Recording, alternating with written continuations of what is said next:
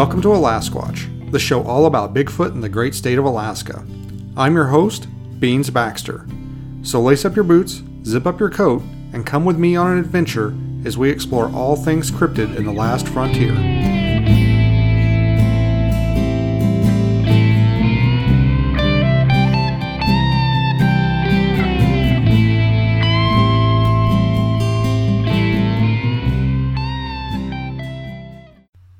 Hey everybody, happy holidays and welcome to what is the last episode of Alasquatch for the year 2020. We're going to get this year behind us, go on to bigger and better things.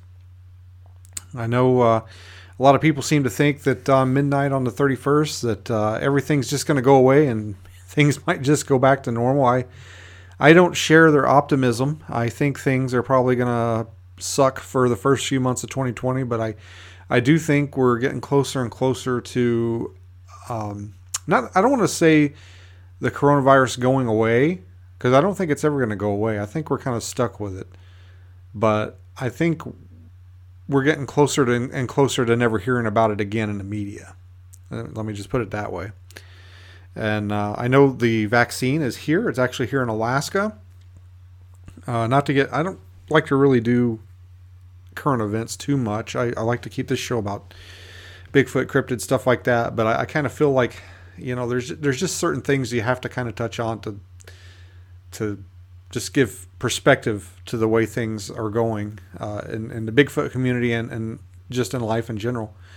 But I saw an article just yesterday that said a medical worker in Juneau, I guess was one of the first people to have an adverse reaction to the coronavirus vaccine. I guess it was a nurse that worked at the hospital there and had gotten the vaccine, and I guess she had an allergic reaction. She actually ended up hospitalized, but it sounds like she's doing okay.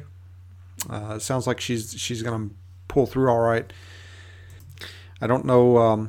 I wonder about stuff like that because they just kind of tell you, okay, she had an adverse reaction. They treated her and, hospitalized her and she's doing well, and my first thought after I hear that she's going to be okay is, well, did the vaccine, is it going to work on her?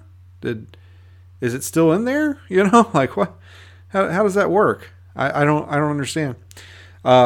So I'm curious. And I know, one of the local EMTs here in my hometown, just got the vaccine. He actually posted his inoculation, receiving the inoculation there. He posted it on Facebook. So it is here. It's in my tiny little town. So I imagine if it's here, it's probably just about everywhere by now, at least in America.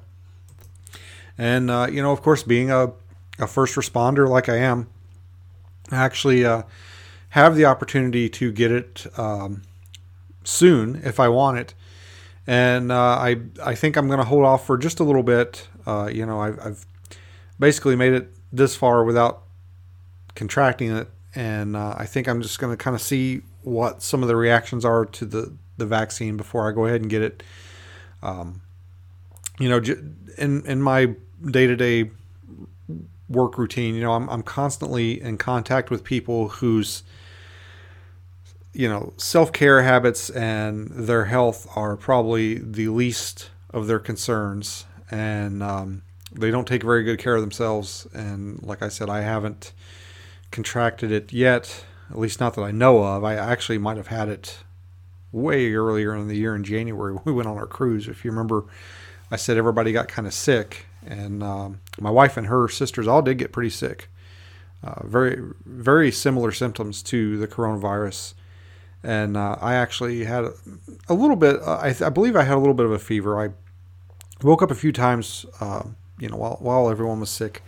And it was probably, we're on a cruise ship in the Bahamas. And, it's 70, 80 degrees. And I remember waking up a few times just kind of shivering cold. And I looking back on it now, I don't think I was actually cold. I think I might have had a fever.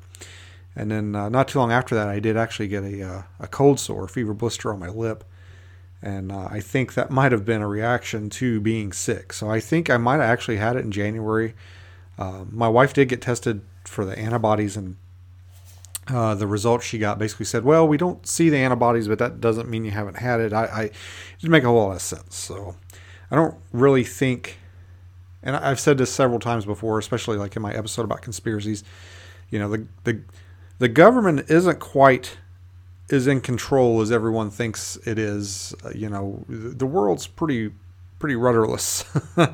And people just like to have that feeling that, I'm not in control, but somebody is. The government's got this, and I'm kind of at their mercy. But it's actually a little bit scarier than that. Things are not under anybody's control, really, unless you believe in a higher power. So, anyway, I kind of wanted to talk about something kind of interesting. It's Christmas time. It's the holidays. I wanted to give everybody something to listen to and to check out while they're chilling out at home during the holidays. Maybe you're waiting for your ham to finish in the oven, or maybe you're wrapping presents and just want to put something on in the background. So I kind of wanted to talk about something that it's a pretty cool subject, something that's very fascinating, and that is incidents where people have been kidnapped by Bigfoot. There's actually a couple of fascinating stories out of Alaska that I'm going to touch on here today on that subject. And, you really can't talk about Bigfoot abductions without mentioning the Albert Ostman story. Now, granted, that did not take place in Alaska. That took place in Canada. But I feel like I have to mention it just because it's so ingrained in the subject of Bigfoot and Bigfoot abductions and kidnappings. You just have to bring it up. I'm not going to rehash the story. I think it's been done to death. Honestly, there's so many podcasts and retellings and videos about it. I'm just not going to go over the entire thing. I will give maybe a little Cliff Notes version of it, just in case there's anybody out there that hasn't heard it. If you're listening to this podcast, you've probably heard about it, probably multiple times. So just to get it out of the way, Albert Ostman, I believe he was a prospector. He was out looking for an area to prospect. He was out for, I'm not sure exactly the time frame. It was a long time. It was weeks, if not days.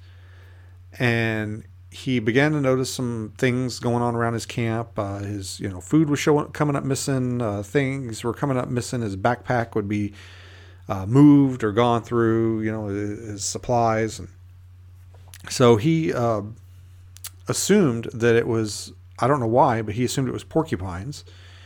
I don't know why he didn't gravitate toward bears. Maybe he thought because it wasn't waking him up at night, it wasn't that big or something. I don't really know the reasoning.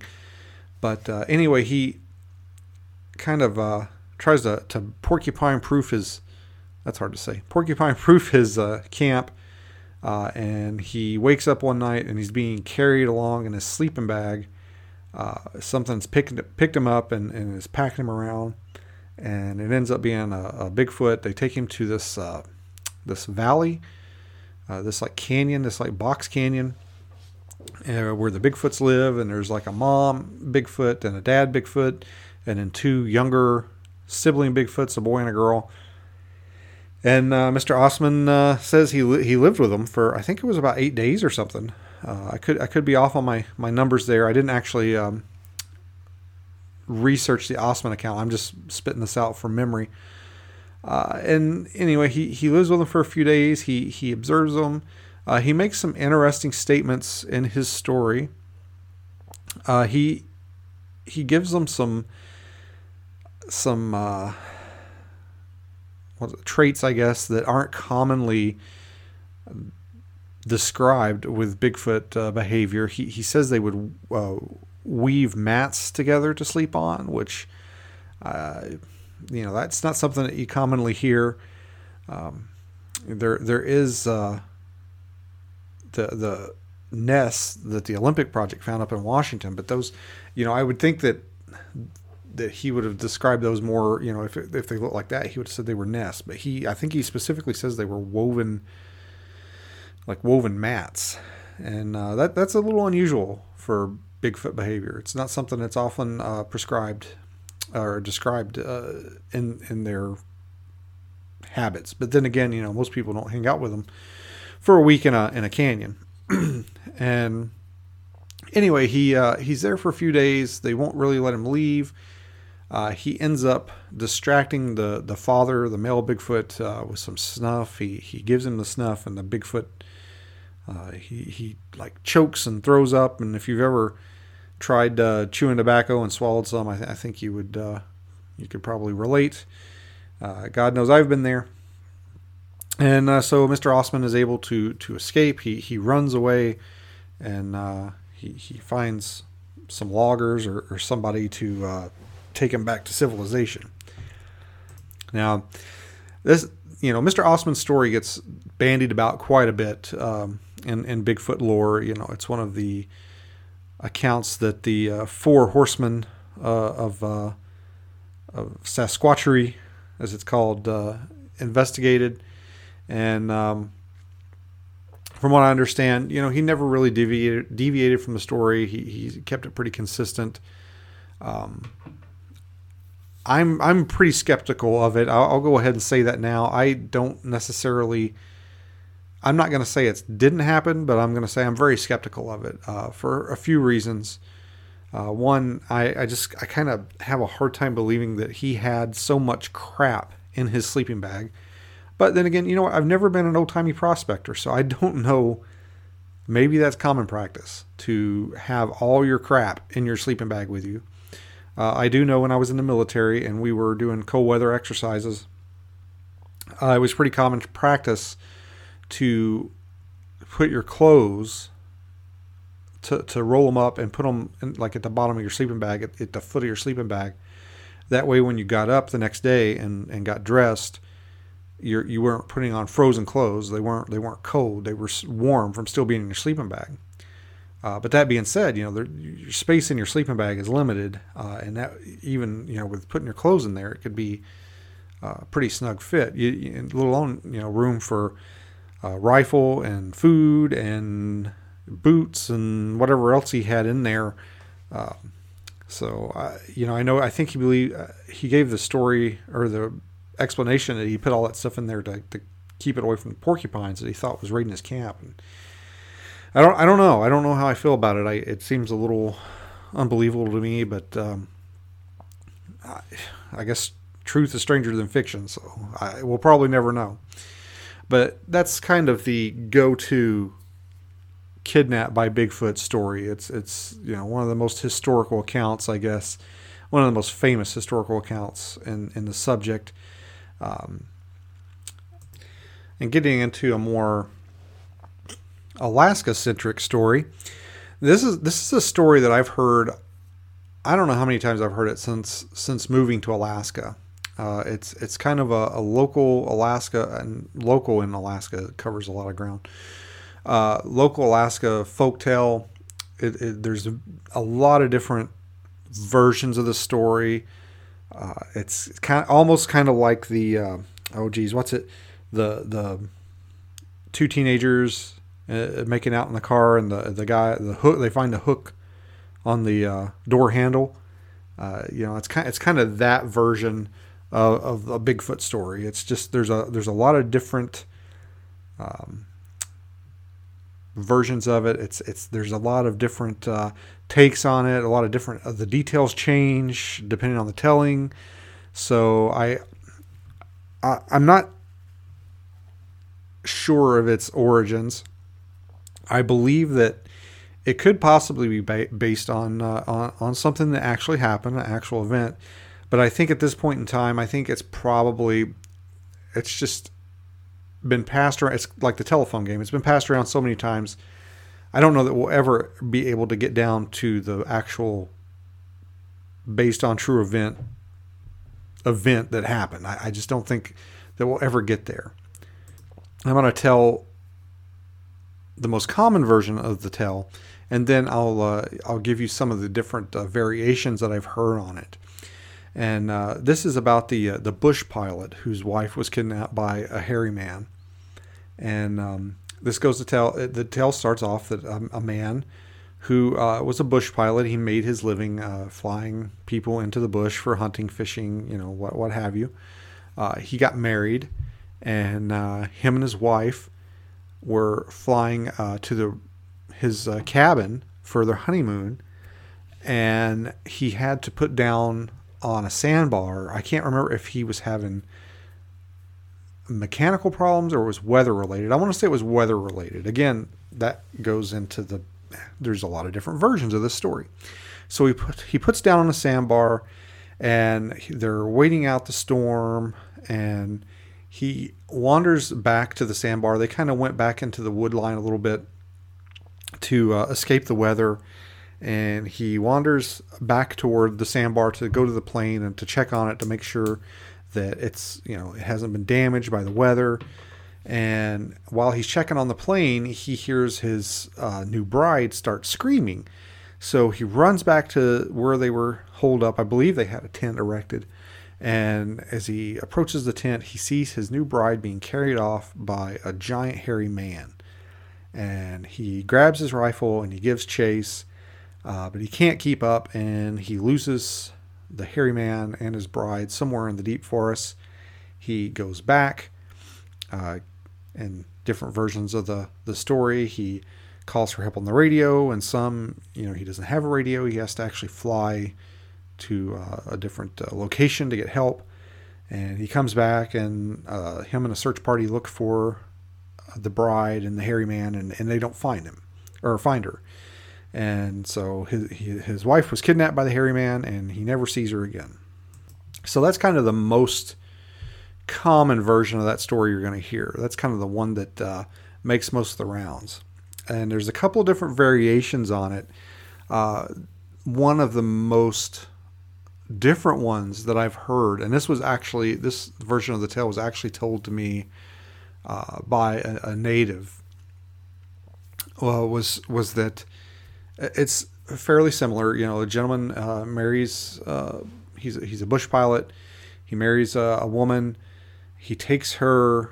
He actually lives, in a remote cabin with its own airstrip, kind of out in the bush. And he takes her out there. She doesn't really want to live out there. She wants to live in the city, but he's a bush pilot. He's a bush guy. He likes living out in the bush. And I'm going to work bush a few more times into that sentence. And then, so they're living out there in the cabin, and she's not adjusting very well. Which is an actual thing. People actually get cabin fever here. It's a thing, especially if you're not used to living in the wilderness or in confined areas, or stuck in your cabin for 8 months out of the year when the weather's bad. So she's not handling it very well. He is concerned for her, but there's not much he can do about it. And he's a busy guy. It's hunting season. He's taking his plane out, and he's dropping hunters off and fishermen off, and he's working hard. And he notices his wife is kind of declining a little bit mentally. One day he comes home, and she's knitting this sweater, and he looks at it, and it's just huge. It's a giant sweater. It's huge. It's way too big for him. It's like a 6XL. And he asks her, he's like, well, what are you doing? Why is that so big? And she's like, oh, this is for my new boyfriend. And he thinks, okay, she's lost her mind. She's going crazy. And she starts telling him stories about her new boyfriend and how he's coming to see her, and how, she thinks he's awesome, and just, he thinks she's talking crazy. And so anyway, he kind of decides, like, okay, I'm gonna have to do something about this. I'm gonna have to take her back to the city and get her some help. Maybe she can stay with her parents or something. But before he does that, he's got to make a few more trips to pick up some hunters he's left behind, or whatever. He leaves and continues to go to work, and then he comes back. There's not a really consistent timeline on the story. He comes back, I don't know if it's a few hours later or a few days later. I don't know. He comes back, and he sees, as he's circling the landing strip to getting ready to land, he sees his wife being carried out of the cabin by the hairy man. by the Bigfoot. And he carries her off into the woods, never to be seen again. So that was another version of the story of the bush pilot's wife that got kidnapped by Bigfoot. And that one was actually told to me by a nice native lady who I was talking to Bigfoot about one day. And that was an added touch about the giant sweater. That was a version I'd never heard before, and how she actually sounded like she had been interacting with the Bigfoot or the hairy man before she was taken, and almost like maybe she was a willing participant in going with the hairy man. So, like I said, different versions of the same story, which, could tend to poke holes in the veracity of the story. Or maybe it's just like the telephone game where it's been passed around so many times that nobody's really sure what the truth is anymore. And like I said before, there's different versions of the story where they end up, they're not where they're supposed to be. They have to land on a sandbar because of inclement weather, and bride gets taken there. There's versions where they do make it to the cabin or wherever they're going, and the bride gets kidnapped there while the husband's away checking on the plane or working or doing whatever. But pretty much, I guess, in every version of the story that I've heard, the man, the groom, he's not around when the actual kidnapping takes place. He's always away from the tent or the cabin or wherever it happens, and then he comes back either just in time to see her carried away, or her screaming brings him back to see her being carried away. And that's it's an interesting take on the story. There's just so many different versions of that same story out there, and it just makes you wonder, did something like that happen? And it's kind of been twisted and details changed, like the telephone game. If you don't know, I keep saying the telephone game, but I haven't. If you don't know what the telephone game is, like when we were in school, the teacher would start in one corner of the classroom and she'd whisper something in somebody's ear, and then it would, that student would whisper it to the next student, to the next student, to the next student, and then they would, at the end, by the time it made it all the way across the room, the teacher would ask the last student, "What did you hear?" And it would never be what the teacher originally told the first student. I remember we played it one time. I can't remember what grade I was in, but I remember, she would start with the first student and say, "What did I tell you?" And the student would say, "Oh, you told me, the brown cow jumped over the moon." And I remember when we played it, the girl that sat behind me whispered it into my ear, and I could not understand what she said. And I just remember, it sounded like she said, "My peppers are hot." And I remember, because the teacher would pick random people and "Well, what did you hear? What did you hear?" And she picked me and she said, "What did you hear?" And I said, "I heard my peppers are hot." And everybody thought it was just so funny. But she had actually said something about the brown cow jumped over the moon or something like that. But that's the telephone game. Things get warped and changed, and people, they don't perceive what was originally told to them or what they originally heard. It changes over time. And that's kind of how I feel about the bush pilot's wife, that story.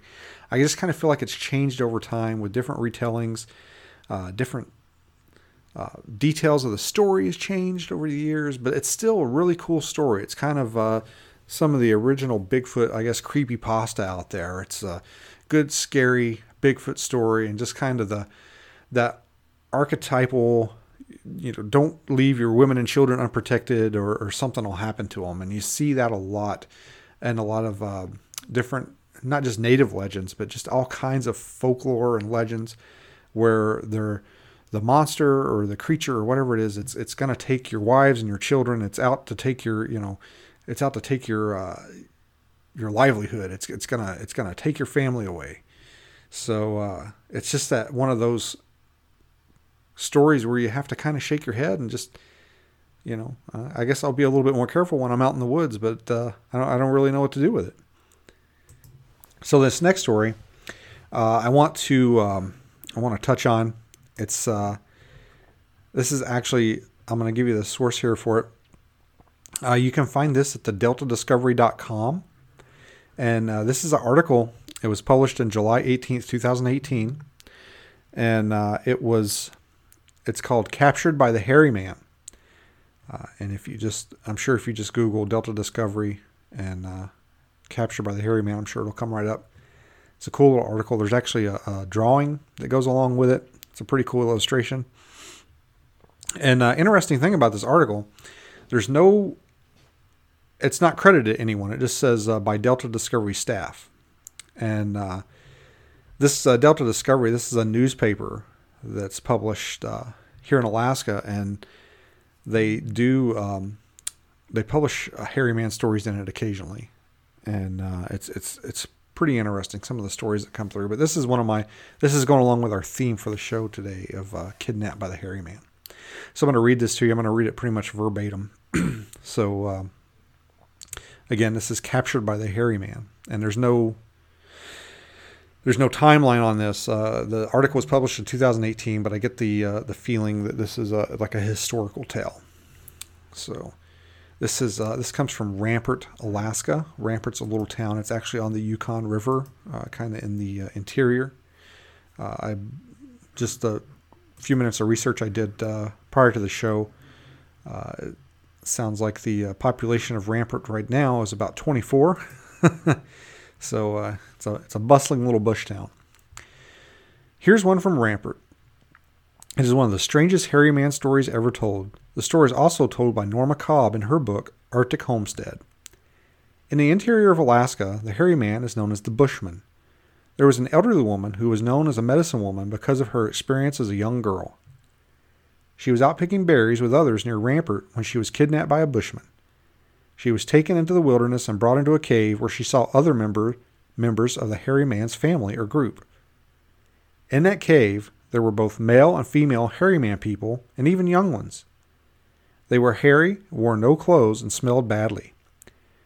But one of the babies of the hairy man people was very sick. Then she learned somehow that she had been taken and brought to the Bushman's cave to help take care of the sick baby. They spoke to her without talking. She learned the hairy man people thought a human would help make the baby well, and that was why they took her. After a time, the baby Bushman finally recovered, and after that they let her go because they thought she had helped make the baby get well. They also let her go as long as she didn't tell anybody where they lived. They then brought her back to her village. In Arctic Homesteader, the author adds that the Bushmen told the young girl they were afraid of showing themselves to humans because humans chase them and shoot at them. That's why they demanded she tell no one where they lived. So this one's not your typical kidnapped by Bigfoot or the hairy man story. This one's actually a little different. This is one of the few where you see the hairy man or Bigfoot reaching out to a human for assistance. Usually there's tales of Bigfoot's, maybe helping a human in distress or something like that. But in a lot of the stories I've heard, I can't really recall any where a Bigfoot asked for assistance from a human. And also, I thought something that was really fascinating in the story is the line they spoke without talking. And, the first thing that pops into my mind when I hear that is, telepathy or, they're mind speaking. But I mean, that line could be interpreted a lot of different ways. They could be pantomiming things to her or just acting things out or, there's just so many ways you can interpret that line. Although with the historical accounts of people saying that Bigfoot put thoughts in their head, I guess you could also interpret it as telepathy. And I'm not a big proponent of that. Not sure how I feel about that, but it's here. It's in this story. So I mean, we've got to deal with that line. They spoke without speaking. So I don't know what to make of it. It's a really cool story. It had a happy ending. The baby Bigfoot got better, and the woman got returned to her village. It makes you wonder what would have happened if the baby hadn't got better. Would she have been taken back to her village? Would they have blamed her for killing the baby? What would have happened? Again, that's you can find that story, and there's other hairy man stories on the deltadiscovery.com. Lots of cool Bigfoot information, Alaska Bigfoot information in there.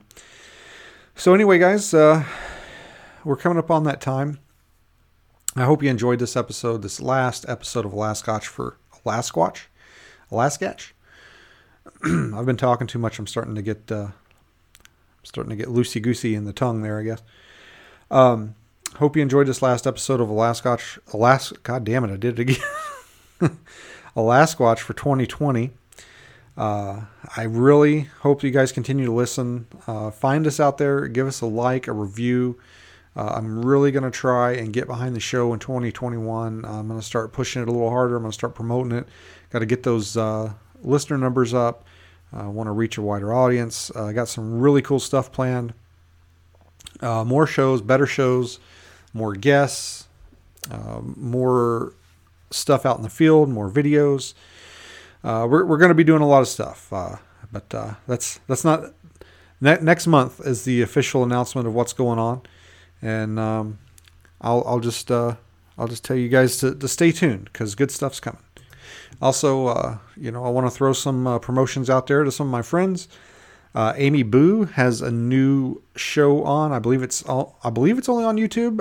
It's Into the Wild Boo Yonder with Amy Boo. It's on the Beyond Explanation channel on YouTube. She's got I believe she just had one show. Maybe, no, two. She's done two shows so far. Also, remember to check out Stephen Major's YouTube show, Bigfoot Today. You can find that on the Extreme Expeditions YouTube page. Also, Spokane Talks YouTube page. He's got, I believe, 3 or 4 shows in the bucket that are pretty good. And also, to toot my own horn a little bit, Alaskatch is now on iHeartRadio. You can find us over there. And also, just kind of a heads up, I'm having an issue with YouTube. I don't know what's going on. I cannot get the podcast on YouTube anymore. I'm going to have to figure out what's going on with that. Maybe I can get the episodes that have been missed put up on there. There's some kind of rift between Podbean and YouTube, and I cannot get it figured out. So I'm going to continue to work on that. Hopefully I get that squared away by next month. If not, I don't know. I might have to end up making a whole new YouTube channel. I don't know. But anyway, I hope everybody has a happy holiday, Merry Christmas, Happy Hanukkah, whatever it is that you celebrate. I hope you have a good one. Happy New Year as well. I will not see you till after the New Year or speak to you again till after the New Year. So everybody take care out there. Happy holidays, and remember to stay away from that Rona.